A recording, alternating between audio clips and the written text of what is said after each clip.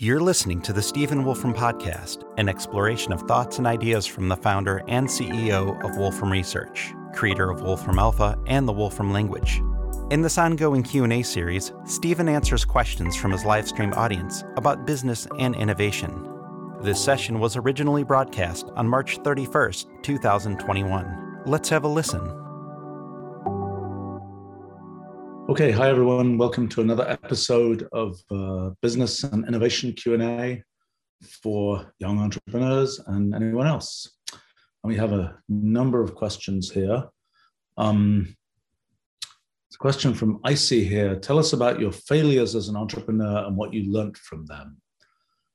I've been fortunate. I haven't had that many just outright flame out splat failures. But I would say that insofar as I have, and I'll tell you about some of them, the probably the number one issue is, did I really care enough about the thing that I was doing? If I really cared enough, I found a way to make it work. But there are cases where I didn't really care enough, and where I still took it a certain distance, where I thought it was going to be kind of easy.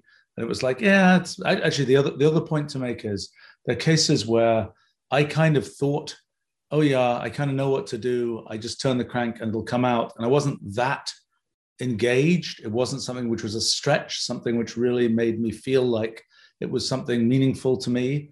And those are the cases where things didn't work well. I'll give you an example. Back around this distant past, but around 1981, I started my first company, which was for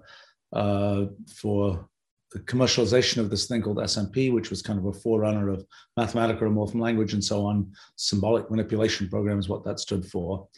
That company had all kinds of adventures. It was a whole venture capital funded company.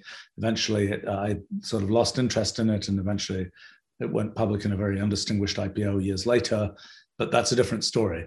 But having done that, I was then mostly an academic, actually then at the Institute for Advanced Study in Princeton. And I thought, gosh, one of the things I really need is a C interpreter. This must have been around 1984-ish. I was still using C programming language for lots of kinds of things. I was using SMP for some things, but I was still kind of using C programming language and so on for lots of things I was doing. And it was like, this is, why isn't there a C interpreter? Why isn't there a sort of what would now be called an IDE around that kind of thing? Let me go build one. And I thought, this is pretty easy, actually. I kind of know how to do large scale software development, et cetera, et cetera, et cetera. I hired a few young people to work on it. And it was like, this is, kind of easy. I'll just sort of sit back, relax, do it. Well, it wasn't successful, partly because I made the mistake of kind of letting the young people I'd hired do some of the more difficult, the more interesting parts, because I thought, this is kind of a simple thing and I'll just fill in the pieces that I need to fill in. So it wasn't successful. It was, I think, some people who were interns on that project ended up going and taking some of what we did and turned that into a quite successful company, which was great. But the project as such, just sort of eventually, I just sort of said, forget it.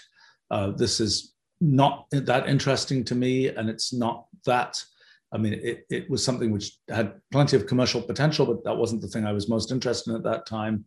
And so I sort of backed out of it. So that's one. So the thing I learned from that one is, don't do projects you think are too easy and that you're not really, intellectually engaged with. At least that's a lesson for me. I saw something a little bit similar happen actually with Steve Jobs. I knew him when he worked when he had started Next, which was the company that he did sort of between Apple and Apple. Having sort of started Apple, got that going through the Macintosh and so on, then sort of corporate forces ousted him. And he thought, look, I know how to build computers. I'm just going to go and do turn the crank and build a computer. And that was sort of Next. And it had a lot of very good ideas. But I felt like he thought it was kind of too easy. It's like, I've done the Apple II, I've done the Mac, these have been successful. I can just turn the crank and do another successful computer. And it didn't work that way. Now, in the end, Next was absorbed by Apple. Steve came back to Apple. And in fact, a lot of what was done inside Next has turned into the future of Apple.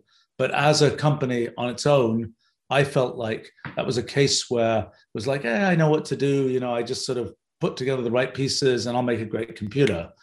And, subsequently when Steve came back to Apple and sort of had things that would seem difficult again, then there was lots of success there. I think, that's been one of my lessons is I work on lots of kinds of things, and everything I work on feels kind of difficult. If it doesn't feel kind of difficult, it usually isn't something I'm going to be successful with. It may not be a lesson for everybody, but that's my observation. And if it's something where I'm, for example, whenever I see a situation where it's like, just do this because it'll make money, for example, not because you actually care about the output, not because you think it's an interesting thing to do, but just, it's a get rich quick scheme, so to speak. In my experience and my observation, those essentially never work. And of course, it's very confusing because you're always hearing about, look at this person who, did something cool with this particular thing and they got rich. Often there's a big, long backstory to that. And often they're 1 in 1,000. And, it's, in my observation, it's usually not luck in the end. There's usually quite a lot more to it. Sometimes it is luck, but I think these things where it's like, I've got a scheme and it's really, I'm just gonna execute the scheme and everything's gonna work great. I don't tend to do that myself because that's not part of my motivation structure particularly. But when I see that happening, it's usually not successful. And, there are things I've considered doing, which are in that category, and they usually kind of wither on the launch pad, so to speak, because I don't really have quite the enthusiasm to do it, or I realize this is something where it's going to, even if it's successful, it's going to make me have to do a lot of stuff I don't want to do. So those are cases. So I'll give you another example of a somewhat perhaps amusing failure. As a thing that this is around mid-2000s, when the cell phone craze was all the rage. And this, by the way, probably follows a little bit in the get-rich-quick scheme category, because there was a thing, what was it? The Crazy Frog ringtone, which was like, millions of dollars being made by somebody who has the Crazy Frog, put up, I think it was Crazy Frog ringtones. And so I knew perfectly well that cellular automata, things I've studied scientifically, were a great way of making kind of mass customized content. Among those things was music. There's a person who worked at the company at that time who was very into figuring out sort of algorithmic music kinds of things around cellular automata. And so he put together kind of a test case for this. And we realized, yes, you could make sort of mass customized ringtones that way. And I also, just because I like to have sort of a personal engagement in these things, it's like I was frustrated because my cell phone just sounded like everybody else's cell phone. And, you go to a restaurant, it used to be the case that, a phone rings and everybody looks around because all the rings are the same. And I was like, I want to have a unique ring. And so anyway, we within a very short time, we built kind of the underlying, cellular automata music generation capabilities. This was sort of much earlier in the life of active websites. Took a bit longer to build the active website part of it and be able to deliver these ringtones. Okay, there was another piece to the whole thing. And the other piece was, given that you had generated a ringtone as a whatever, it wasn't an MP3 file, it was something else, it was another sound format, how would you actually get it onto a cell phone? And in those days, the only way you could get it onto a cell phone is to work through cell phone carriers and through some very elaborate process. And there were all these things where you had to literally have a catalog of all the different kinds of cell phones to know how you would encode it for this. And then you would do things with, I forget how it all worked. But in any case, we made the mistake of thinking, gosh, there's this craze going on. It's kind of a get rich quick scheme thing. Let's start selling customized ringtones. Well, it turned out it took 6 months to work through the arrangements with these cell phone carriers. And remember, each ringtone was going to cost 5 cents or something, and maybe a little bit more than that, but a small amount of money. And there was this distribution channel, basically, which was this very difficult to deal with distribution channel of cell phone carriers, with the very bizarre collections of all these different models of phones, hundreds of different kinds of phones that had to be curated and so on. And so in the end, the actual Wolfram Tones website, which you can go to, it's people like it, it's fun. That was fine, but the problem was we tried to make it into a sort of commercial thing to sort of chase the crazy frog, and that was just a disaster. Partly because there was a craze, but the craze didn't last very long. And by the time we'd messed around for 6 months setting up the distribution channel, the craze was long over. The crazy frog was long dead, so to speak. I think that. So, what was the lesson from that? I mean, the lesson. One thing. Okay. So, what was interesting from that? That was a very consumer play. It was something that we hadn't really done before, something that oriented towards sort of general consumers and so on. We did learn a certain amount from that. We learned quite a bit about how to make active websites. We learned a fair amount about sort of making sort of the cool consumer thing. And I think that project informed Wolfram Alpha in quite a number of ways, because Wolfram Alpha was obviously also an active website, which came out only 2 or 3 years later, that even used some of the same technology ideas as the ringtone site had used. The only thing that was sort of an interesting negative within my company was, as we were developing Wolfram Alpha, there was a certain sentiment in my management team, it's going to be another Wolfram Tones fiasco. And that was sort of and I think, but I suppose the main thing there was, if you're really going to chase a trend, that's a tough thing to do, and should be done with care, so to speak. And better to do something which is a very kind of if you're going to chase a trend, in my observation, sort of being involved with the trend in a way that isn't necessarily a product is a good thing. Like personal analytics is something where I've been personally very interested in that for a long time. It's now like 2012. I wrote this blog post that talked about then, what was it, 25 years. It's now another extra 10 years of data that I've sort of collected about myself for personal analytics kinds of things. And that post and the things that came after it got plenty of visibility and sort of got us involved in that world. I thought about building a product around personal analytics. We couldn't really see what to build. We eventually did some stuff with Facebook analytics and so on, but in terms of being the sort of the hub for all personal analytics and so on, we looked at that, decided not to build a product around that, because it seemed like it was a lot of heavy lifting, a lot of things, a lot of sands that were shifting in terms of the ways that people connect to things. A lot of companies that were collecting data from, I don't know, wasn't yet fitness watches, but it soon would have been, but were really keeping that. They thought part of the value was that they were keeping that data themselves and didn't really want to, share it with people and so on. So it was a thing where there were things to do there that was sort of, that wasn't really so much of a trend yet at that time. I think we were part of even defining some of that trend. Maybe it had a little bit of a trend to the quantified self movement and so on. That was as far as I'm concerned, what we should have done with Wolfram Tones is written essentially just put up the website, free website, cool thing where you can do music generation. Sorry, we don't know how to upload it to your phone. If you can figure out how to get it onto your phone by hook or crook, so be it, but not try and chase that particular trend. So I would say those are some things I've learned from that. Let's see. There's a question here. Gosh, there's so many interesting questions.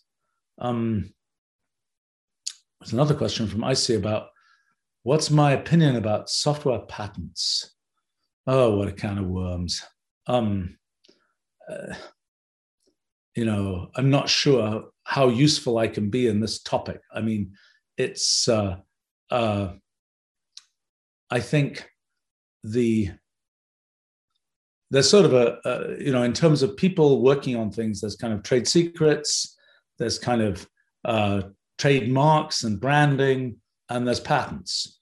And, patents were developed for machinery, and they were developed for, particular kinds of and some kinds of, I think, what was the first, there's all these stories about patents and Jefferson and winemaking and all kinds of things. I don't remember all these stories. But and it's also interesting that what is covered and what isn't covered. I mean, I think that there's a line. What's it from? The U.S. Constitution, maybe, about to afford to the people in science and the useful arts something about some number of years of protection of their inventions and so on. And it's always sort of interesting that has applied in that has had very specific forms of application. So, for example, scientific ideas that might be in academic literature or might be the subject of academic literature, there's no analog of the sort of protection that patents, copyrights, trademarks, whatever, provide there. It's a much fuzzier thing. I mean, there is some legal doctrine around it, but it's not as cut and dried as comparatively cut and dried as these other areas. I think my observation, I suppose, is a lot of what matters in developing things tends to be, there's the pure idea, there's the clever way to actually implement the idea, and then there's the huge amount of work to actually turn that into a real thing. And I think in software, a lot of what happens is the huge amount of work to turn it into a real thing. Occasionally, there's the cute idea, the cute user interface idea about doing this or that thing. I'm not sure how I feel about that. The story of using patents for that. I mean, clearly there are other cases in which you spend your life developing some cool piece of machinery which is quite easy to copy, and it's really kind of a bad thing if nobody's going to put the effort in and put the investment in to create that if it can be copied so easily. But it's less clear to me when it's in these other cases. I'm not sure I haven't thought about this in a while. I do notice from time to time the some of these things where I have to say that when it's too easy to get a patent on too silly a thing, then that just gums up the whole system. And particularly then when people come around saying, we've got a patent on this incredibly trivial thing, and we're going to come and, insist on extracting money from you because you're doing this same kind of thing, that I view as being rather parasitic and not a good thing. And I think, occasionally people have come and done that with us. And, we're a company that's been around a long time and done a lot of innovation in our time. And I would say that I'm happy to say that we've been able to say, look, we did this earlier than your patent, go away. And although the law has changed, I think, a bit in that regard, but it's those are things that, in my view, were not sort of positives for the world. I don't have as well developed a thinking about that as I might. The question here from Shady Sloth. How many hours did you work in academia compared to when you went into industry? Boy, I don't really pay much attention to the number of hours I work. I mean, I'm kind of a do the things I like as work, which means I spend as many hours as I can doing those kinds of things. And things that, like the thing I'm doing right now, I don't know whether this is work or not work. It's kind of, I'm doing it because I think it might be useful to people and I find it kind of fun. And I don't know where it falls in the work, non-work categorization. But I think the question of when I have always it's a terrible admission, but I've kind of never really worked for anybody or anybody else, so to speak. I mean, I've always kind of been my own boss, and that was true in academia as well as in the kind of commercial world, so to speak. The amount that I've worked has been largely determined by me, so to speak, rather than by somebody telling me, oh, you haven't put in enough hours this week, so to speak. I suspect if you counted the number of hours that I quotes work, it's absolutely totally outrageous in the sense of being very large. And it's kind of like I carve out I go and when the children of mine that have not left the nest, so to speak, there's time spent there and etc. But and then there's always that the sleep. I'm not a short sleeping person. I'm not somebody who decides to economize in that part of my life. Other than that, it's kind of I'm usually doing things that some people might define as work, although I often define them as I tend to define them as things that I want to do. So I don't think I could have told the difference between my workload in academia and not in academia, so to speak. It's always, by many people's standards, outrageously high. But that's because I'm doing things I want to be doing. And it might be different if I was really, I mean, I've had a good time from time to time. I haven't really done this for a long time, but before I started my current company, which means more than 34 years ago, I did have as a sort of a hobby doing technology and strategy consulting for other companies. And there I would sometimes be, in a sense, working for some company, doing something for some limited amount of time. And I always found that it's kind of relaxing because it's like, I'm doing this for somebody else's company. I'm not in charge. I'm not ultimately responsible for this. But I have to say, I prefer the being ultimately responsible than the other alternative, which tends to be you do something great, and then the people you're doing it for say, I don't know, and maybe we're not going to use this anyway. So let's see. Question from Taka here. How can young people, like this person says, my niece obsessed with fusion rockets, follow their dreams? Oh boy. I mean, I think that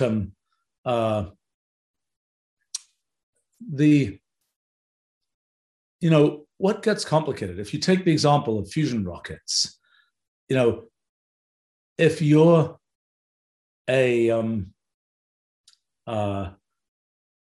you're 15 years old and you say, I want to make fusion rockets, it's a long road. I mean, I think like Elon Musk was interested in making electric cars when he was about that age. And, in the end, he's making a lot of electric cars.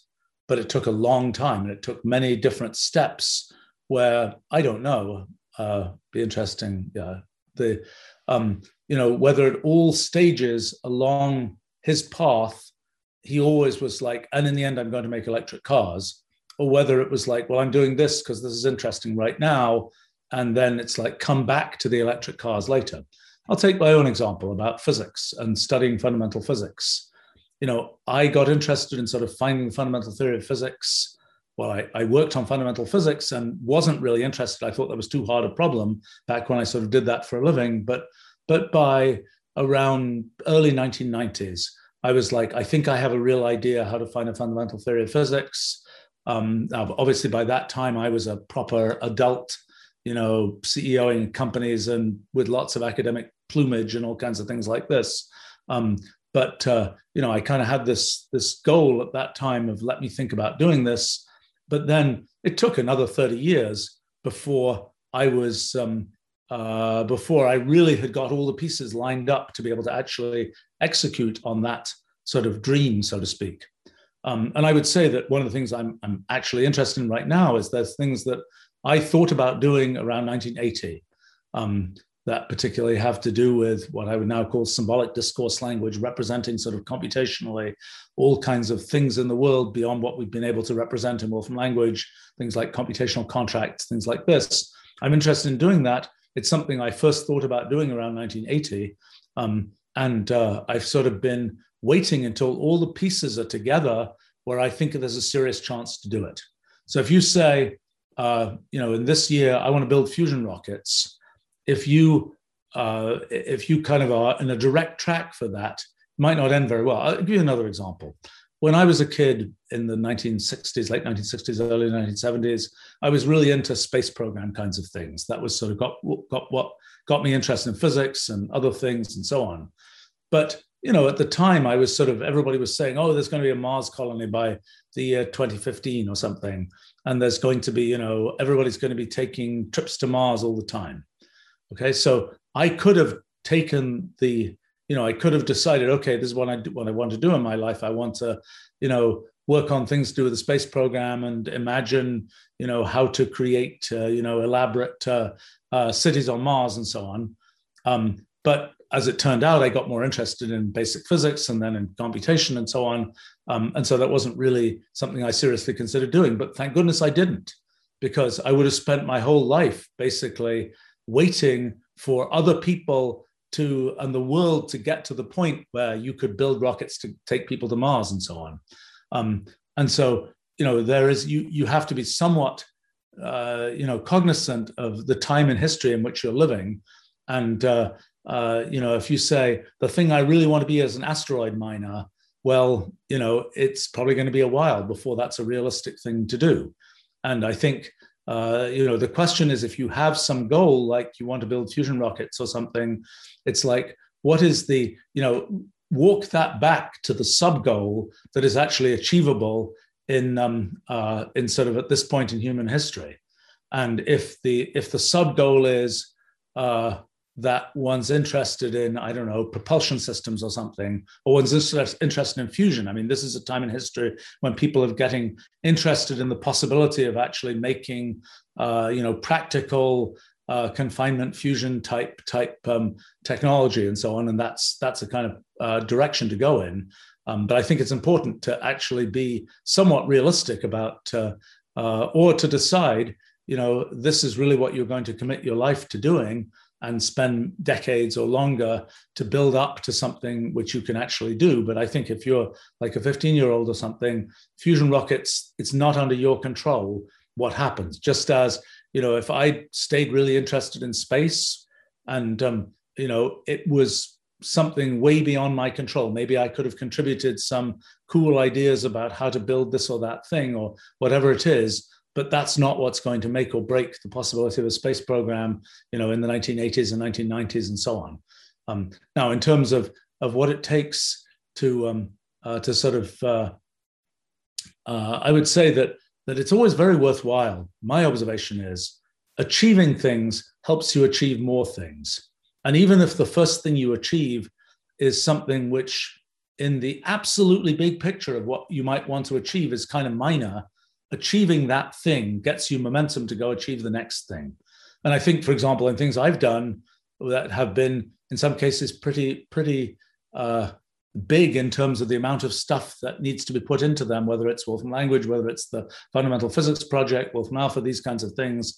They're even these some of the books I've written and things, these are big projects. And to get to the point where I could execute these big projects, I had to have quite a bit of momentum from success of smaller projects. And I don't think I could have, both psychologically and practically, done these big projects without having had success from smaller projects. So I think the thing to say is that it's really worthwhile to pick projects. I mean, I like to pick projects where every new project has something about it that's really fresh for me and different and somehow difficult. Sometimes the project doesn't have to be, and this is a trap more for people who have done projects that have been successful. One of the traps is, okay, you've done a couple of successful projects. Now you've always got to advance. It's always got to be a bigger next project. Well, that's a trap. I've seen a bunch of people in their careers be really not have a good time because, at age 25, they did something big. And then they get to age 55 and they're always like, everything I do has got to be bigger than the thing I did when I was 25. Well, one thing I've noticed is what's big and what's not is often very hard to tell until decades after it's been done. Like if I were to take things I've done about new kind of science versus Wolfram language versus Wolfram Alpha versus physics project and so on, and you ask me, what's a ranking of those things? Of, what's the most important, and even other stuff I've done of sort of writing more general things and other kinds of projects. If you asked me, rank those, what's the most important? I don't know. I don't think, maybe one of them will turn out to be much more important than others, in 100 years, but it's very unclear. And for me, it doesn't really matter to me that, the next one I do has to be, it's demonstrably bigger than the previous ones. I don't feel good unless it's bigger than the previous ones. To me, it's, is it a project that I'm interested in? Is it a project that has elements that are a little bit of a stretch for me? Then I think it's worth doing. And in terms of people sort of starting out in things, I mean, I think, as I say, having success on projects which you have created yourself is a really worthwhile thing, or even actually being involved in successful projects.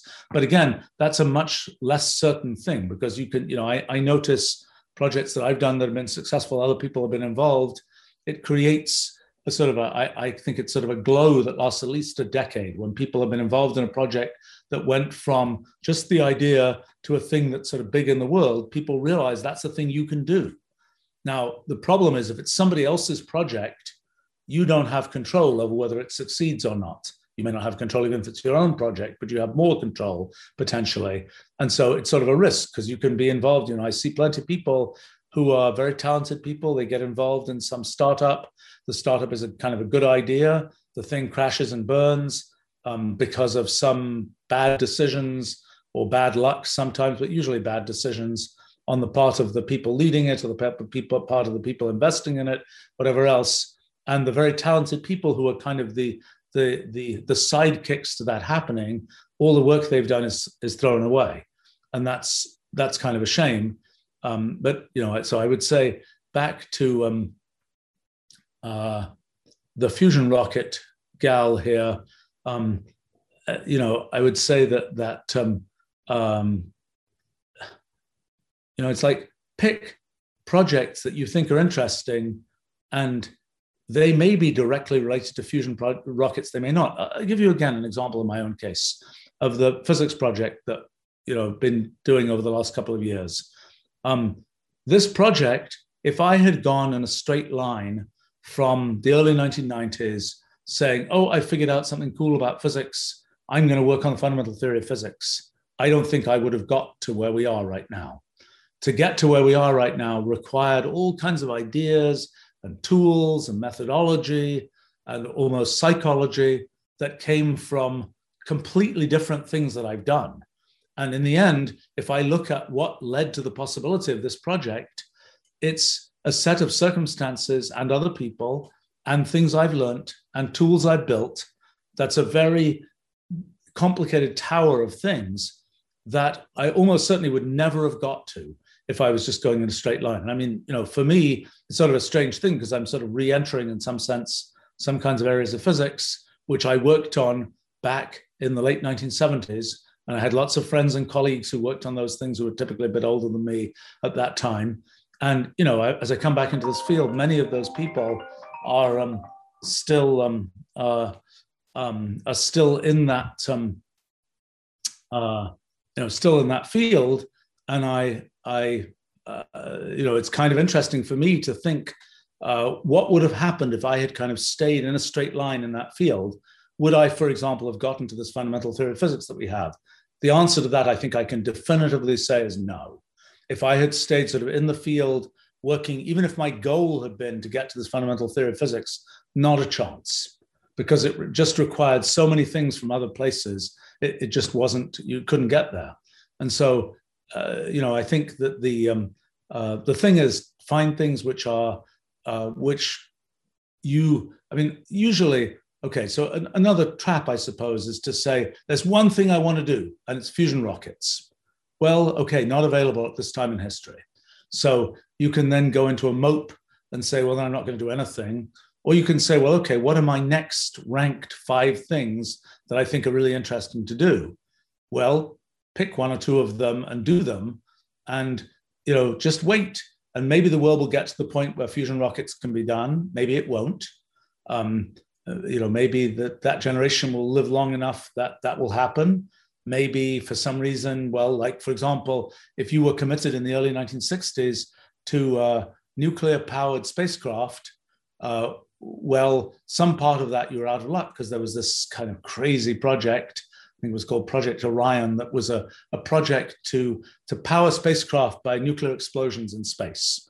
And, it's kind of a crazy project to begin with, but it became even more crazy when people realized about things like electromagnetic pulses destroying satellites from nuclear explosions in space and so on.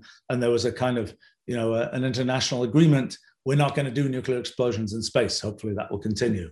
So that project was like, nope, can't happen. So if you pinned all your hopes on that project, then not a good idea, so to speak. So I think it's kind of like, what is the next things in the ranking that are interesting and seem worth doing, and by the way, may end up being stepping stones. I mean, again, for my own efforts in fundamental physics, the building of, I don't know, pieces of Wolfram language, or the building of, the graph theory functionality there, the building of things in various sort of science directions I've gone in, where if you'd said, is this contributing directly to the fundamental theory of physics? I would have said, I don't see how it's doing that. But it turns out that it did do it.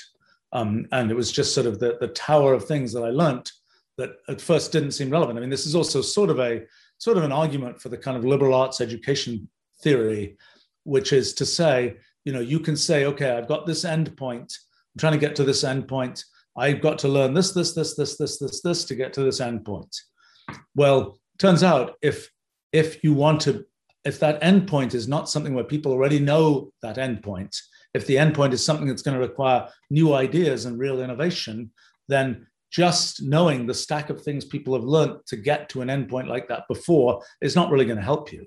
And that's sort of an argument for just learn about a lot of different kinds of things. For me, I tend to learn best when I actually am doing projects in different areas.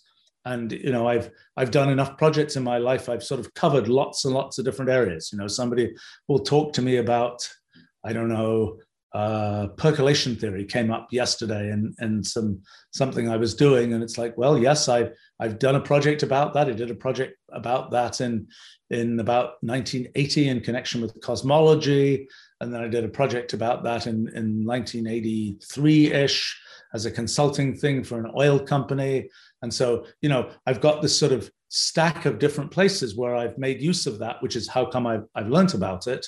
Knowing a diverse collection of things is, to my mind, one of the most important things in being able to really develop new ideas, is to know a diversity of things that you can then wheel in when necessary, when some new idea comes up. And I think, it really helps to have a good memory, which I fortunately, seem to have. But part of the reason I think that I remember things is that I really cared about them at the time I was learning about them. It wasn't, oh, I've got to read this book and I'm going to do this test and blah, blah, blah. It was, I'm doing this project that I think is really interesting and I need to know about this fact, or I need to understand this area in order to do this project. And I think it's probably true for everybody that that's what makes the knowledge really stick. Whereas if it's just like, read this book so that you can pass the test tomorrow type thing, I'm quite certain that will, go in one ear, out the other, so to speak, for many people, probably including myself. Let's see. It's a question here. Oh boy, all kinds of things here. It's a question from Attore. How much should one project in the future rather than staying focused on the present? It's an interesting question. I have generally taken the point of view that a few % of my time, and I don't measure it in any precise way, I'm going to spend on sort of planning for the future. And most of it I'm going to spend on executing what I'm doing now. I think that's my kind of rule of thumb. And, if you're always thinking about, I kind of like to imagine different kinds of projects that might be possible. And I've kept over the course of decades sort of a list of projects that I'd like to do. And I gradually accumulate information. I gradually kind of get to know people in these fields and learn about them and get some kind of feeling for how these different ways of thinking work and they're relevant to different areas, these kinds of things. And then, one is ready to, I'm sort of gradually getting to the point where, yes, I'm actually going to do this. It's a non-trivial thing to actually start this project and say, I'm actually going to do it now. And that takes, I would say, quite a bit of personal tenacity to really, really do that, particularly when there are a zillion other things that are happening, to say, okay, I'm going to do this new thing, even though there are a zillion things that could keep me completely busy. And maybe that's a trait that I've tried to develop is the sort of, look, I feel a need to do new things enough to the point where I say, I'm getting frustrated, I'm just doing old things. I'm really going to jump in and do a new thing, even though the old things could keep me completely busy. I think that sometimes a thing to realize is you can have a plan, a 20-year plan, and things can show up in the world that either block that plan or that are better opportunities than that plan. And so one of the things that's often challenging to me is that when one works on big projects, it's like, to what extent should one keep oneself open to, there's this amazing opportunity that just, opened up. Let me pursue that. And I would say a number of times, for example, in the 1990s, when I spent a decade working on a big basic science project, turned into my book, A New Kind of Science, there were lots of things happening with the development of the web, with development of what I had originally named technical computing, but then other people started using that name too. And I really was kind of like, I can't pay attention to this. I am tenaciously trying to work on this basic science project, and I want to get it finished. And I don't know if that was a correct personal decision or not. It was a great sort of psychological effort to work on a project for 10 and a half years and get the thing finished. That was really, I think, the greatest achievement from that was just the very fact that it did get finished. I was not involved. I had considered, for example, there was a time when quant finance was really developing, and I knew perfectly well people used our tools to do that stuff. I knew perfectly well I could do something cool in that area. And I thought about, I talked about taking a sort of a trading vacation or something. I never did it. I'm kind of glad I didn't do it. It's not my kind of thing, really. I like building stuff, and that doesn't feel like building things. It feels like just being smart and sort of it's a good problem solving kind of thing, but it doesn't feel like the sort of creative stuff that I personally really like to do. Of course, I've never been inside that, so I might be wrong about that perception, but but I didn't do that partly because I was focused on this one project. I was not taking advantage of that opportunity.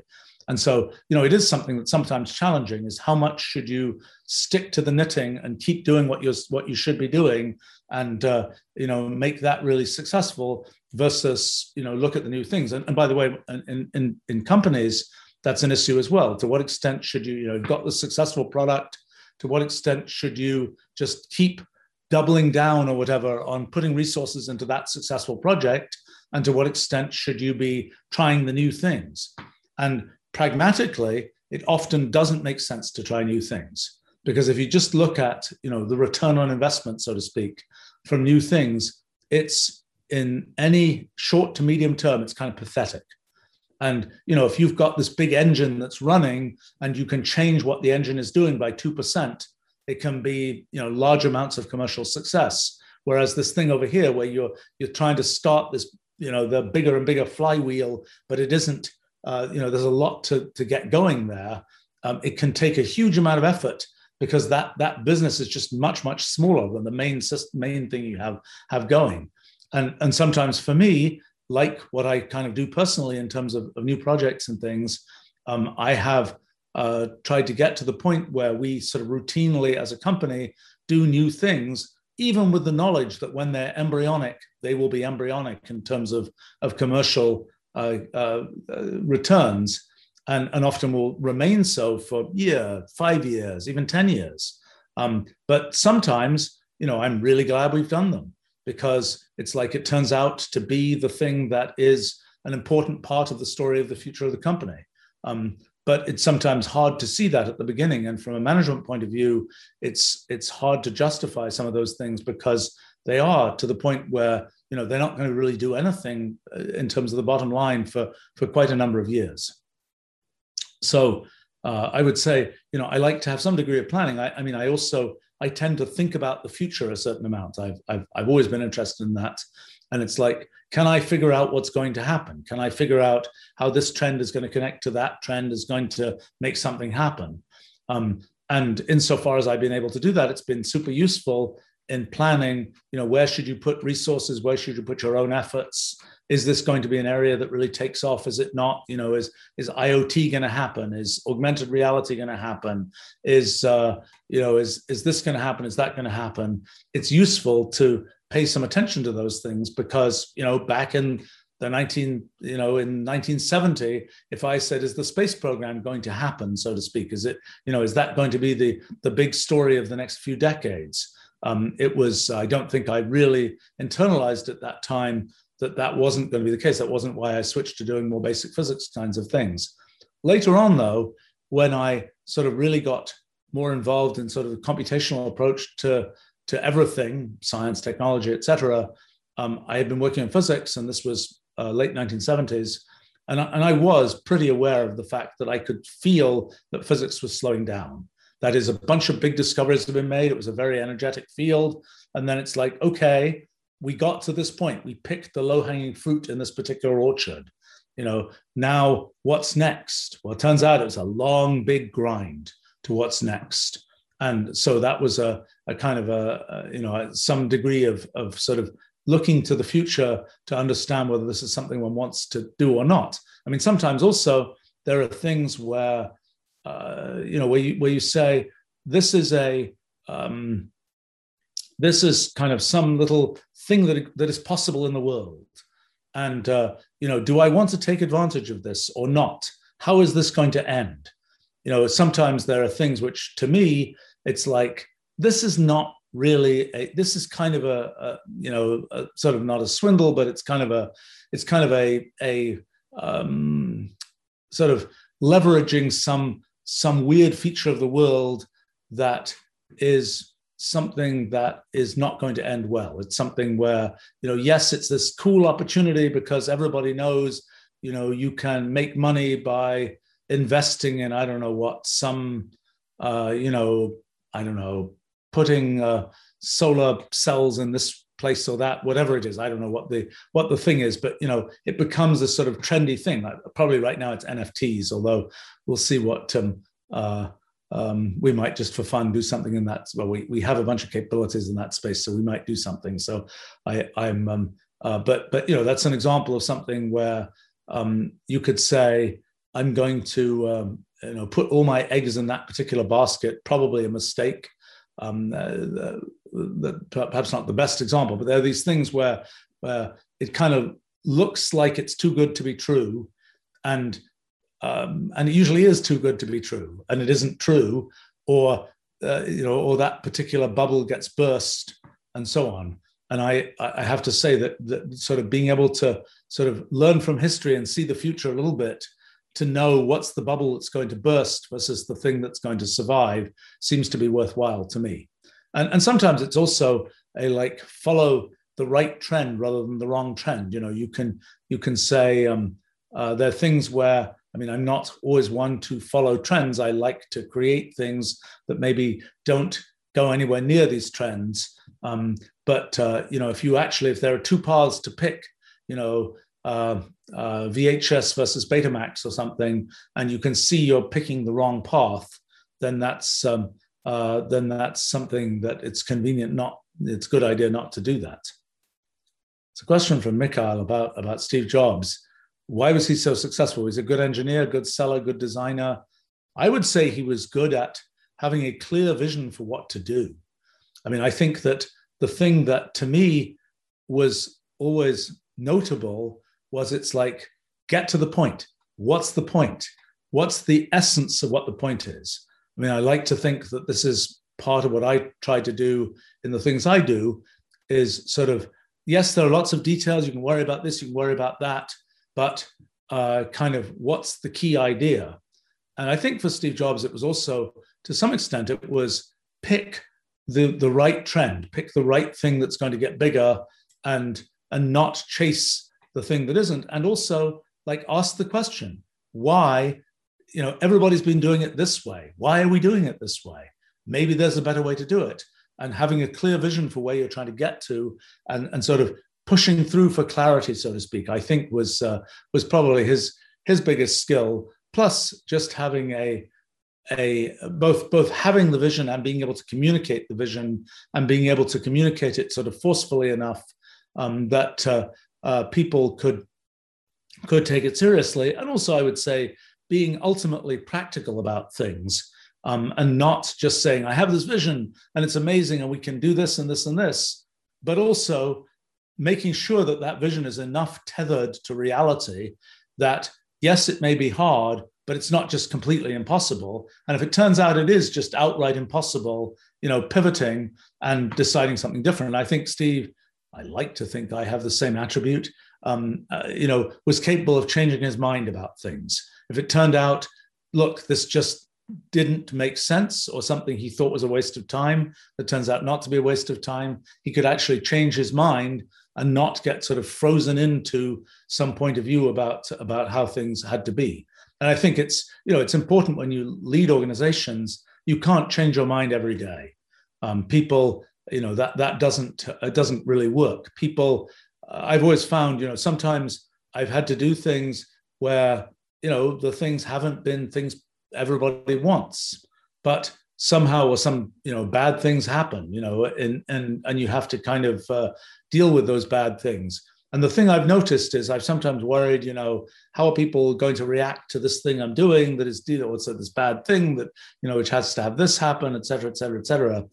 I think people, the thing that I've always noticed is, as soon as you say something definite, we're going to do this, you know, oh, this person died, this person, whatever else. And so now we have to figure out what to do. We're going to do this. And you have a sort of a definite direction. And you're not like, oh my gosh, I don't know what to do. So long as you have a definite direction, I think people respond typically well to that. Even if maybe some of them don't completely like the direction, but it's, you know, having the definiteness and the fact that one is providing leadership there is important. So I think that's my analysis on a little bit of analysis on Steve. And Mikhail is asking here, what is more important, focus or a good idea? You know, what's a good idea and what's not? There's a lot involved in the execution of ideas that can turn what seemed like a fairly bad idea into something which is a big success, and where people look back and say, actually, that was a good idea. You know, there are ideas where you're off in a direction that's just completely silly, and it's just, you know, its probability of being recoverable is extremely low. I mean, sometimes I see companies where the idea really seems extremely bad, but nevertheless, they end up doing well because they made those little corrections and they took that bad idea and they were able to sort of tweak it to attach to something that made sense in the world. Sometimes they're really good ideas that, you know, execution is necessary to get, you know, ideas don't sort of take root by themselves. I think it's fair to say that I've essentially never seen that happen. Of just, it's a good idea, it's just going to happen. You know, nobody needs to do anything to kind of actually execute on it to make it happen. Kind of an idea. It's like now having said that, occasionally, and particularly in web kinds of settings, there are sort of products that kind of sell themselves. I mean, like, for example, if you look at Wolfram Alpha, you know, where we have, you know, premium products built around Wolfram Alpha, we've never really done energetic sort of selling of those products. they kind of sell themselves insofar as they're that it's a thing where it's something where people get exposed to it. There's a kind of a path upward, and that's a place where things can happen. And there are other cases where we have products that I think are really good, but they're pretty complicated to explain, and where you kind of have to do a lot of, in addition to the execution of the product, there's also explaining the product and actually getting people to use it and kind of building the pipelines to make that happen. And sometimes I think we're not, as a company, not as good at doing that last stage as we should be. And we're definitely, we're always looking for the right set of people to help us execute on that last stage of taking things out there. We're much more on the build innovative products and make them work kind of thing. But I would say that raw ideas, so one thing, people come to us and say, I've got a new idea for what your company should do. That's great. We've got thousands of ideas about what we should do. It's extremely rare that the I've got a new idea is worth very much, because what is worth something is the idea embedded in this matrix where it can actually be executed, the actual process and effort necessary to execute it, the vision that you communicate about that idea, and so on. That's what really makes it worthwhile. The raw idea is like, well, okay, fair enough. It's like whatever.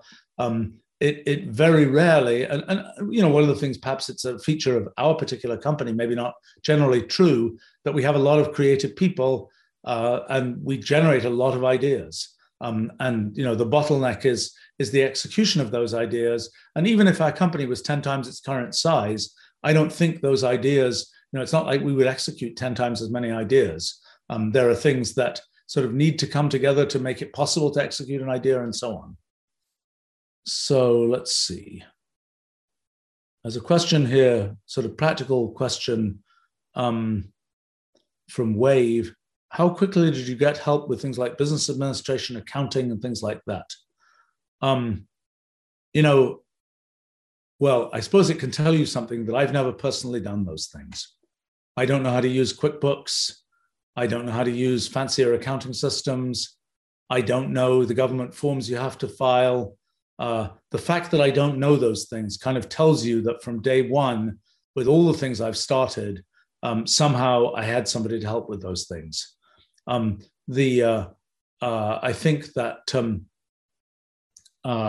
those kinds of functions are very they're well defined. Every company does certain kinds of things more or less the same way. And the way the tax system works and all this kind of thing, you're kind of constrained to, make your accounts work in more or less this way, because that's what you need to be able to file taxes, et cetera, et cetera, et cetera. So it's kind of like you might as well get that capability off the shelf somewhere. It's not, if your goal is to make the next great tech thing, that just isn't something that is central to your mission, and it's probably something where you find somebody else to do it. And it's fairly easy to do that because it's pretty well defined. Much easier than if you say, oh, I'm going to build I'm going to do this. I've got this tech idea, but I'm not a tech person. I'm just going to find a generic engineer to sort of execute on my idea. That usually doesn't end well, because whereas filling out a tax return is a thing that gets done millions of times, and they sort of all kind of work the same way. Building, engineering a product, they don't all work the same way.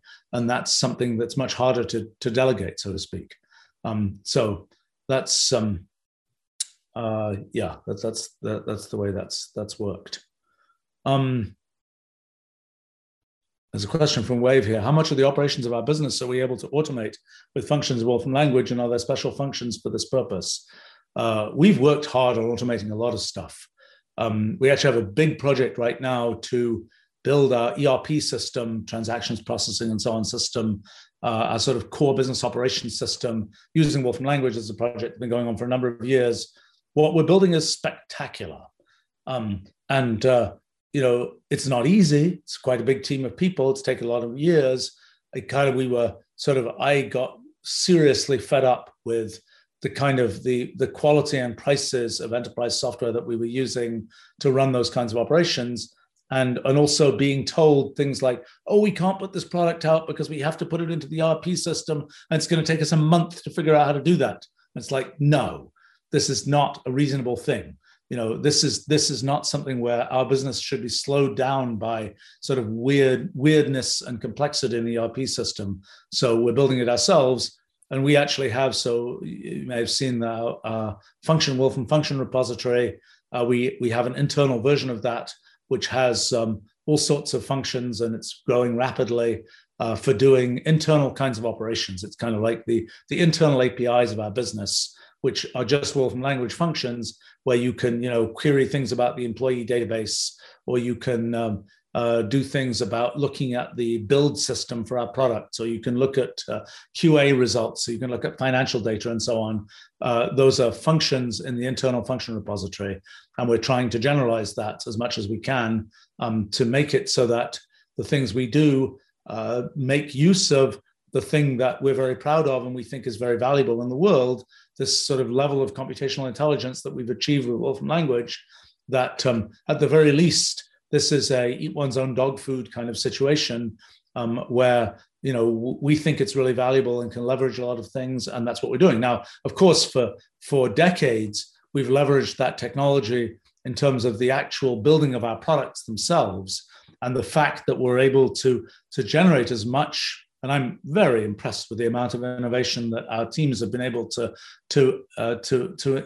generate as we go forward with different new versions of Wolfram language. I mean, it's really the amount of stuff that we're able to do in each new version is really, frankly, just spectacular. And that is a consequence purely of building on top of our own dog food, so to speak. I mean, that's, it's Wolfram language for everything we're building. And increasingly, as we make our compiler technology better, we're able to use it for a broader range of things. Our whole QA system is built in Wolfram language. Release engineering, all these kinds of things are leveraging the technology that we've built to be able to build more. In terms of business operations, we've been steadily doing more and more of that, while still making use of other tools when those other tools are really worthwhile. But often, like, for example, something like Git. We are using that for source control, but we have a whole GitLink system, which is a Wolfram language system that is what controls our whole Git capability that we use internally and so on. Let's see. The question here about from Game, what is your success failure ratio for ideas, projects you've started? And what fraction haven't quite worked out? I have to say that my and our success ratio in terms of having projects sort of get to the point where they are finished, tied in a bow, do their thing in the world is extremely high. I mean, the rate of projects that have outright failed is just unbelievably small. I mean, both for me personally and for the company. Occasionally there'll be a project where we get it to a certain point and then we say, this is not the right time, and we hibernate it, perhaps for 5 years or more. But in terms of like, that was a bad idea, just kill it. I'm trying to think, when was the last one of those that happened? Oh my gosh. There was one, that was a good idea, which was kind of a sort of a social network for the techie crowd that we started. And I would say the person who was leading it just sort of couldn't get it off the ground. And that person, I think, initially got recycled into something else and then left. And that was an example of something, well, not a huge amount of work had been done on it, but that was something where, it did sort of make it out of the, off the launch pad, so to speak, a bit. But that's, and I suppose another project, which probably is hibernated rather than killed, was a project from now, what was it, 7 or 8 years ago, talking of launch pads as a project. We generate a lot of interesting technology at our company, and our capability to commercialize it is limited. And so one of the things that's sort of a pity is that we have all these different things which which we could turn into kind of businesses in their own right, but we don't have either the people or the resources to do that. And so one of the things that I was kind of encouraged to do and ended up doing, or building out capabilities to do, was to kind of create an investment fund where we could get sort of a substantial fund to fund the spin-off of companies from our company, because we have technology, we have things but they need sort of the final wrapping, and they need actual sort of commercial efforts around them, and they need teams around them. And it's just not something that we were, had the kind of mind share or resources to do. And that project actually was kind of a frustrating situation. It got, it was like, okay, we're going to do this fund, and then people were like, oh yeah, we'd like to invest in that, and it's like to do that. But there's a particular individual who was supposed to be running that whole thing, and I was like, I don't want to do this. This is not my personal thing. If you want to do it, then this is great. Let's do it, and so on. And that particular individual ended up getting it to the point where I think was in I don't know, I suppose I could say sort of a midlife crisis point or something. And it's like within weeks of this thing actually started, oh my gosh, no, I got to go and, change my life completely. And so I said, gee, well, then we're just not going to do it, because, I saw that falling through into me CEOing something that was, some investment fund thing, not what I'm interested in doing. It's, I think it's a good idea. I think there's my theory about these kinds of business ventures, I mean, one thing I would generally say is that, I basically never see deals anywhere where, somebody loses, somebody wins, and that all comes out okay. Basically, deals have to be such that everybody wins. And whenever, even if people don't win because they mess up purely on their side, if they had a winning thing, but they mess it up and it doesn't win as a result of that, even that is bad. But sometimes it's out of your control. You make a deal and it is something that leads to the possibility of a big win. But, let's say you're working with some big company and they just like,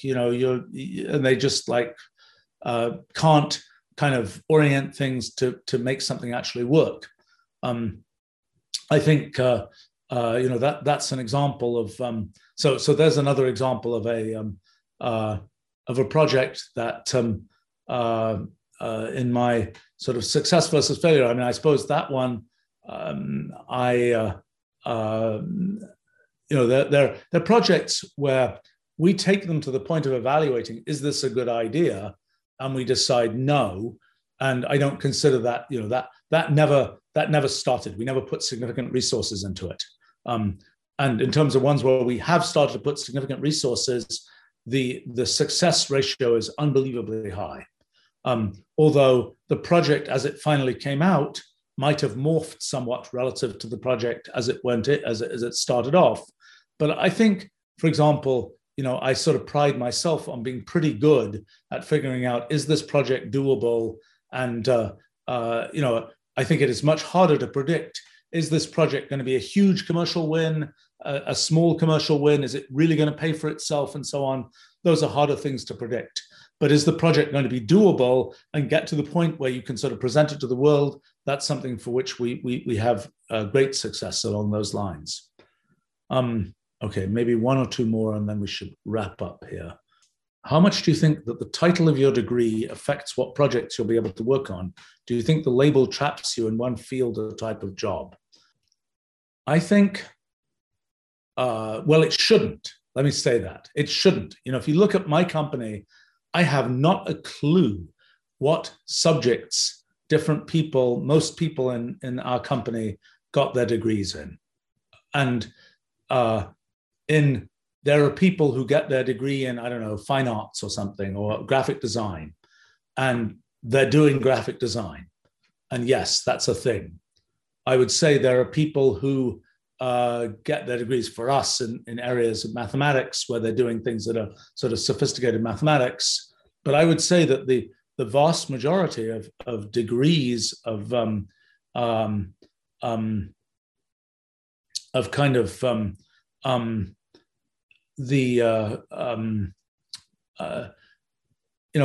a company that says you must have a degree in software and computer science with this thing and that thing and that thing and that thing. I would be suspicious about that as a good place to be. Well, it depends what you want to do. If the thing that they want is a precise, on the nose match for the thing that you learned in school, and you like doing it, then go for it. But the idea that the company rejects you because the degree you have is slightly off, I don't think that's really a thing, or it shouldn't be a thing. I mean, I know that in terms of, well, for example, in terms of programming and software development, most of the best programmers I know haven't taken a single class in software development. Okay, so it's one of these things where if you had to take that many classes in software development, that was because you didn't really know what you were doing in some sense. Now, maybe that's a little unfair, and people may choose to do it because it's kind of fun and it's easy for them to get A's and so on. But I really think it's one of these things where having the right mindset, actually doing projects, learning things and so on, that's really worthwhile. And when it comes to employers, being able to say, look, there's this thing I built, and look at all the cool things that it does and so on, that's a really worthwhile thing, probably much more worthwhile than to say, I did an operating systems class and I wrote this toy thing that was incredibly constrained by the rubric of the class. That's a much less interesting thing to be able to say than, well, I decided to build this device driver for this operating system, and here's what it did, and I had to solve all these problems to do it.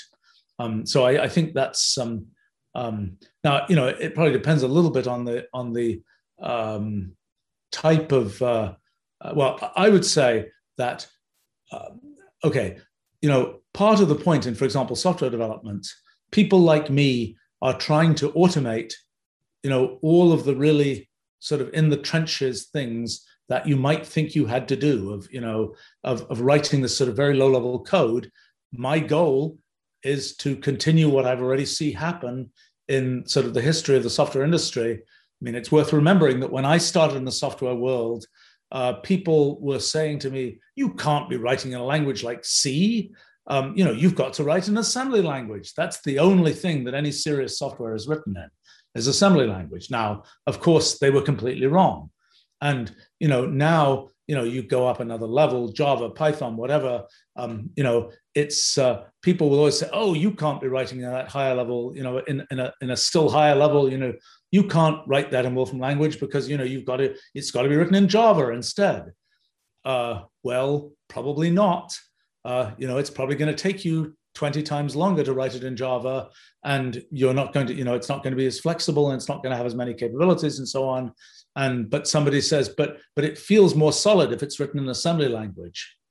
Yeah, well, if people like me do our jobs correctly, then what you will get in the end from building what you're doing in sort of the highest possible level of language is you get to leverage all that optimization, all those algorithms, all that sort of computational intelligence, and you kind of get that for free. Whereas if you're building at a lower level, anytime you want to use that more sophisticated thing, you've got to build all that stuff for yourself.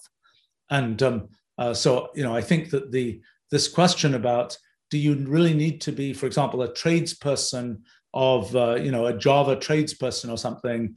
The answer is that's not going to be the most important thing going forward.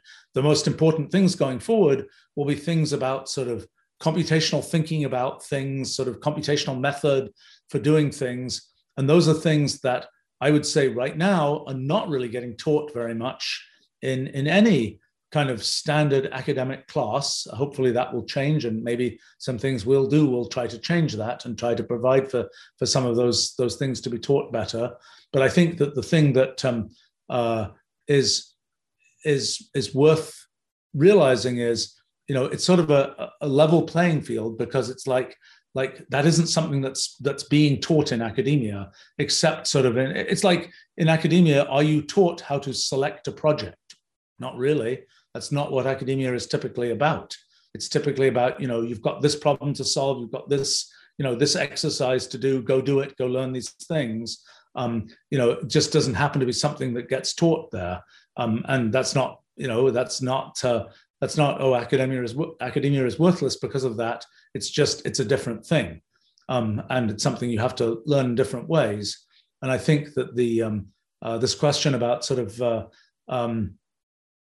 do you need a trade degree to do something? Well, yes, if it's a job that is a trade type job, then you need a trade degree to do it. If it's something that is kind of, I would say, more on the sort of innovative end of things, that is going to be less and less important, just because, the trade you've learned is not going to align precisely with the perhaps unknown direction that the innovation has to take. Let's see, there's a comment here about Indie Hackers Podcast, which I know nothing about. That's for somebody else to think about. Let's see. It's a question from RBS here about that they have thousands of ideas, how to prioritize. They don't care about the money when doing something interesting. Is that a good idea? Yes. I mean, for me at least, but everybody's personality and way of doing things is different. But I mean, for me, there's it's kind of like, I personally am not a financially motivated, person, in the sense that, I like to do the things I like to do. Some of those things cost money. Like if you want to build out a big project, it costs money. And so you need to make money in order to be able to do that. But for the, admire the swimming pool worth of gold bars, or, swimming pool full of gold bars type thing, that's never really been, it's like, I suppose, it's a question of, if there's sort of a self-esteem aspect of, can I count the zeros in my bank account type thing. For me, that's not a motivating feature. It's, it is a reality of the world that to do certain kinds of things in the world, you have to make a certain amount of money, and to be able to spend your time doing certain kinds of things, you have to make a certain amount of money to, for example, be able to delegate things or whatever else, and that so that you're not doing those things. But I think that the question of whether look, it is important to pick definite projects and work on them. And I, in my earlier life, I was a very sequential worker. That is, I would start a project, I would work all my time on that project, I would finish it, I would go on to the next one. As I got sort of into more and more projects and more complicated life, I couldn't do that anymore. And so I had to run things in parallel. It took me quite a while to be able to do that. And it took me a lot of infrastructure with other people to be able to do that, of project managers and reviews and notes from things and all that kind of stuff, so that I could do a stop-start kind of thing, and also delegating the actual doing of many parts of those projects. But I would say that, for me, a very important thing is you start a project, you finish the project. And you have to, I regret pretty much every project in my life that I've ever started but not finished. And, I was realizing there was some paper that I started writing in 1976 about neutrino background radiation. And I found it recently, and I was like, drat, I should have finished that. And, I didn't finish it because I ran into some problem I couldn't solve, but I should have sort of cauterized the thing and sort of published what I had, so to speak. It's like it was just dumb on my part to not do that, to not get it to the point where it was a finished thing, even if it wasn't everything that it could be. To get something finished is worthwhile, because for me, it's like, and there are things where, well, as I say, I'm sort of a musing case, okay? And I wrote back in 1981, I think, I wrote a couple of papers with another chap that were about physics, had the strange title, Properties of the Vacuum, Part 1 and Part 2. Okay, so actually Part 1 became sort of a interesting seed for a bunch of ideas about zero-point energy and generating energy from the vacuum. And I think it's wound up a certain amount in physics and a certain amount in science fiction movies. Some of the things that we developed there. The science fiction movies wasn't an intended market, so to speak, for those ideas. But anyway, we kind of said there are 3 papers in this series, 1, 2, 3, but we only wrote 2 of them. And the chap I wrote them with has said, whose name begins with A, so he was the first author of these things, he says he's been getting letters and cards from people for decades saying, where's Part 3? I really want Part 3. So it's sort of a funny thing there is that I finally figured out how to do Part 3. And I finally figured out a really interesting version of Part 3. And but now my co-author is still active in physics, but has definitely gone off. And I think the tower that I've built of other kinds of things is pretty tall, and it's not clear how that's going to relate. I keep on saying, let's take a vacation for a few days and try and write Part 3. And I think even the concept that one could do what is, will ultimately be a somewhat difficult and major piece of physics, the concept that one could say, I'm going to take a 3-day vacation and do this, is pretty alien to somebody who spent their life as an academic physicist. And for me, it's just like, well, that's what I have to do. It's a difficult project, but I know roughly what to do. I have a definite idea. This is how we can execute it, et cetera, et cetera, et cetera. We'll get a certain distance. Then there will be things that can be delegated, and those can get worked on, and so on.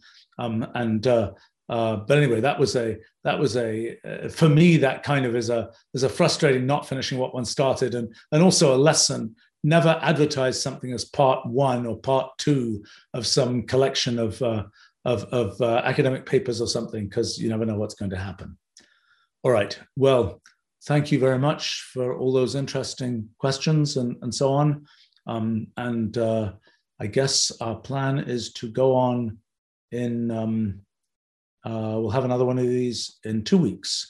In a week, I'll be doing a Q&A about history of science and technology. I think actually 2 weeks is the 1-year anniversary of the launch of our physics project. So we may adjust the time of this live stream because I'll be doing something about summing up what's happened in this year of development of our physics project. But okay, thanks for joining us, and bye for now. You've been listening to the Stephen Wolfram Podcast. You can view the full Q&A series on the Wolfram Research YouTube channel. For more information on Stephen's publications, live coding streams, and this podcast, visit stephenwolfram.com.